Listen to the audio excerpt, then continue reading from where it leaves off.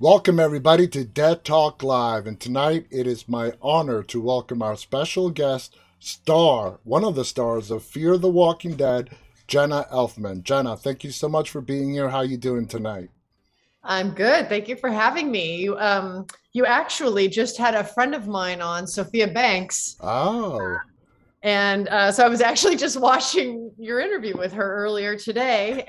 So proud of her. Sophia is awesome, and she did an amazing job in her directorial debut with Black Site. So I don't know if you watched it yet, but you got to Uh, watch that movie. yeah. No, I actually, my husband has, and I have not yet. So I gotta get that done. You're definitely going to enjoy it. So, you had a great episode last night. We lost John Dory Sr. To everybody's sadness. Having worked with Keith Carradine, who brilliantly played the role of John Sr., you two had the most scenes together as partners. What was it like working with Keith and ultimately having to say goodbye to him from the show? Yeah, well, working with him is a total pleasure. He is the sweetest, most sincere fella. We had great conversations during our time working together. I said this in my post today, but like you just always feel safe when you're around him. You feel safe to try things, safe to be yourself, safe to make an error, Mm-hmm. safe to work it out. Like it's just he's such a Dory. He really is. In his own heart, he's just a sweet man. Um, and so I really loved working with him. And I was just super sad when I found out that his story was coming to an end. My heart just went chink. Oh, Oh, and on behalf of June, my heart broke too. But it is a catapulting transitional time for her. So it's one of those things where you get sad, but you also understand story wise, it just really raises the stakes for her change. yeah. Now, your character has gone through the biggest change over the last several seasons from when we met you. And we're going to get to that in a second. But moving forward, now that June has lost John Sr., do you think she is going to be somewhat lost in that compound, especially with Strand knowing that June betrayed him? Um, I think, it's what's funny is I think that how she has been operating in the tower prior to finding out Charlie, is ill from the radiation, when June had this epiphany, like this huge wake up call, Yeah. I think she was lost. And that's what led her to kind of not step up and say something, not own her space there, not stand up to Strand or Howard because she was lost. Mm-hmm. When June isn't lost, she's courageous and bold but it was like too much to lose John and go straight into the nuclear explosion, into the bunker and then into Strand's tower, and then to see the tyrant he had become.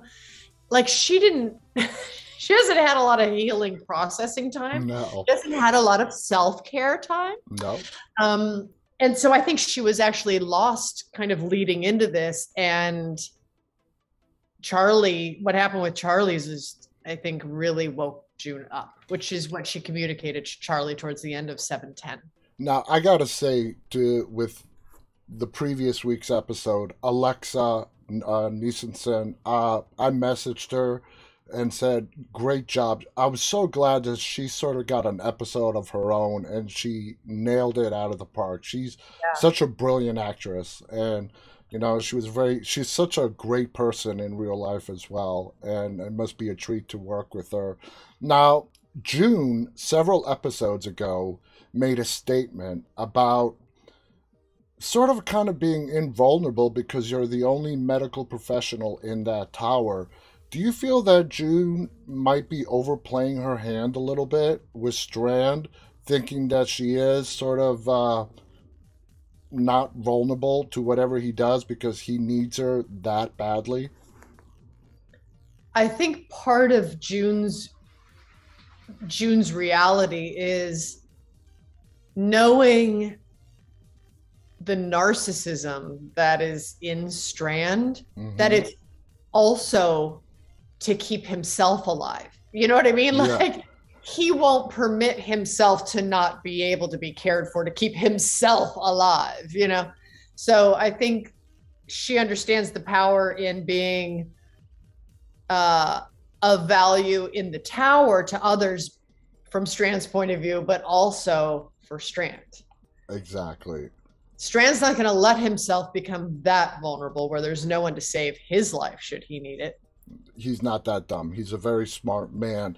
Now, working with Coleman and seeing this transformation that he has undergone this season, and when the director yells out action and he becomes Strand, this overpowering force in the room, what is it like to share scenes with him in that character mode?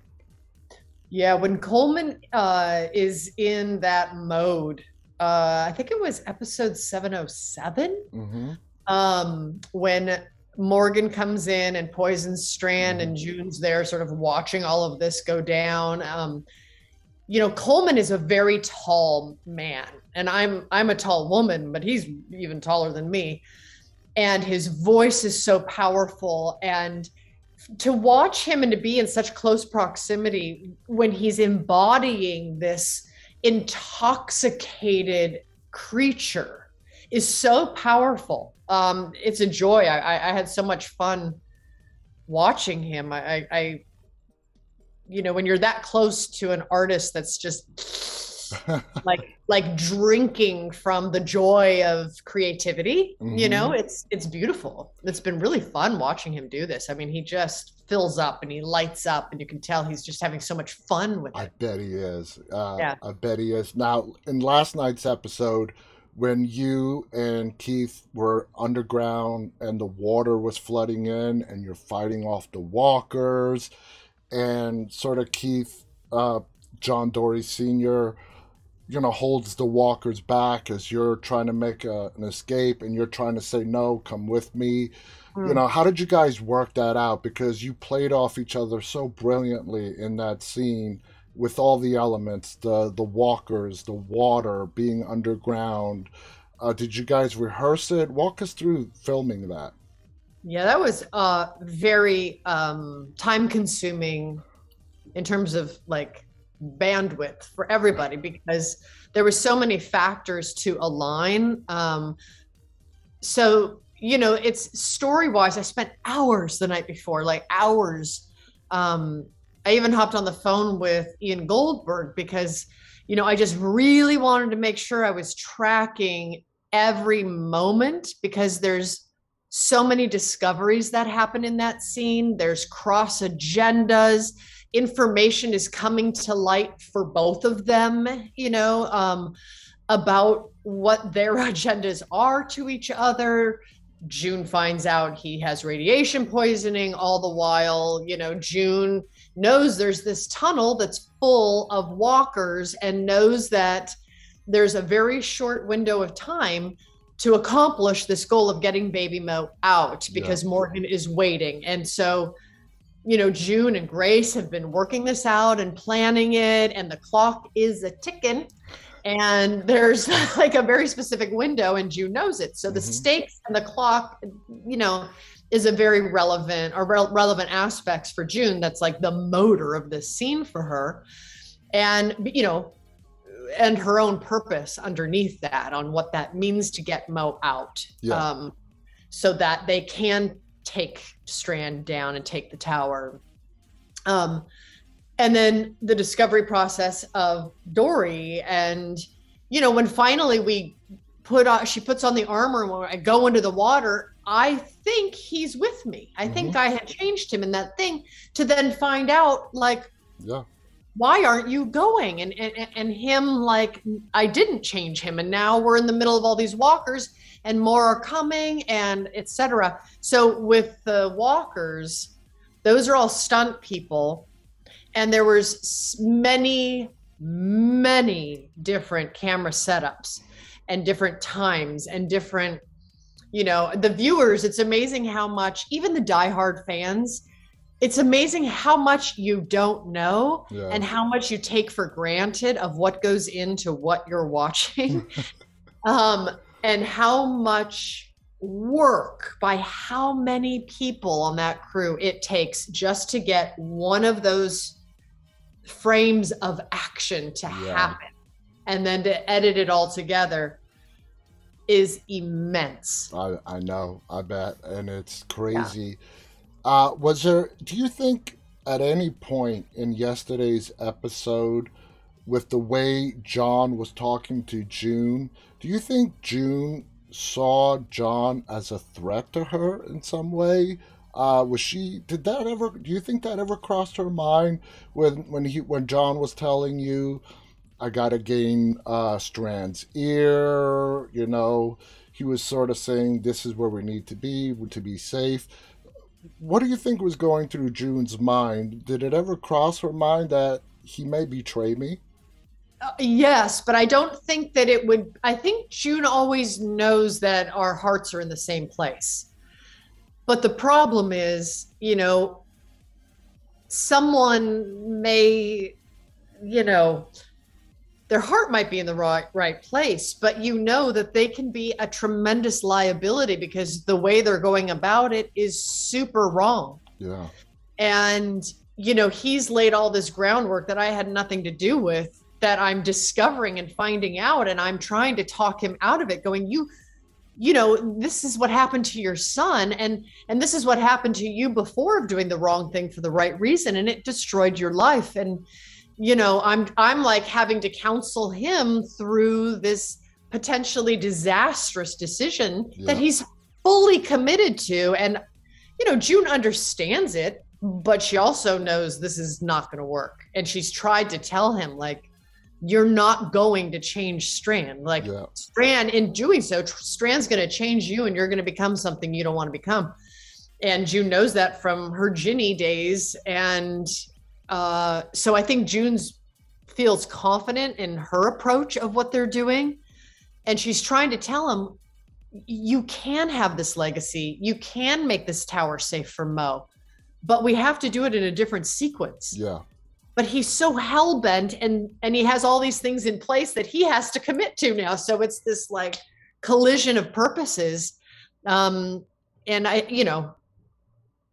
when someone has like an agenda that is, someone can have an agenda that's directly against you. Mm-hmm. I know June doesn't think that that's what it is, but I think she knows it's an agenda that is other than what is going to be the optimum agenda. And she has to talk him off that ledge, or it's going to ruin the whole thing that she has in place that she knows is the greatest good choice, I totally agree.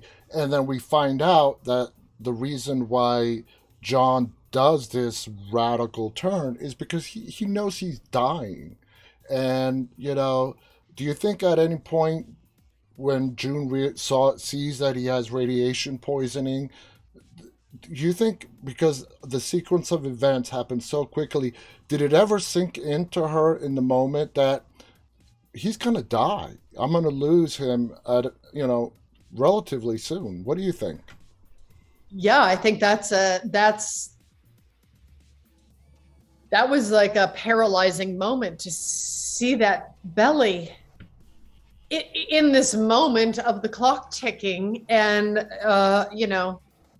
and then he's like, I don't have long. She's like, you don't know that. She's immediately in denial, even of course she knows that, but it's like, I have to somehow, for herself, to get through the moment, and also to keep him somewhat aligned, to not fully sacrifice himself in this moment. Like, it's so many things at once in that moment that it was quite paralyzing for June. It goes back to what you said a little bit earlier, that throughout all the stuff that's been going on over the last, you just never have the time to process the stuff that happens, because the next thing happens, in the post-apocalyptic world, and I think that sums it up beautifully.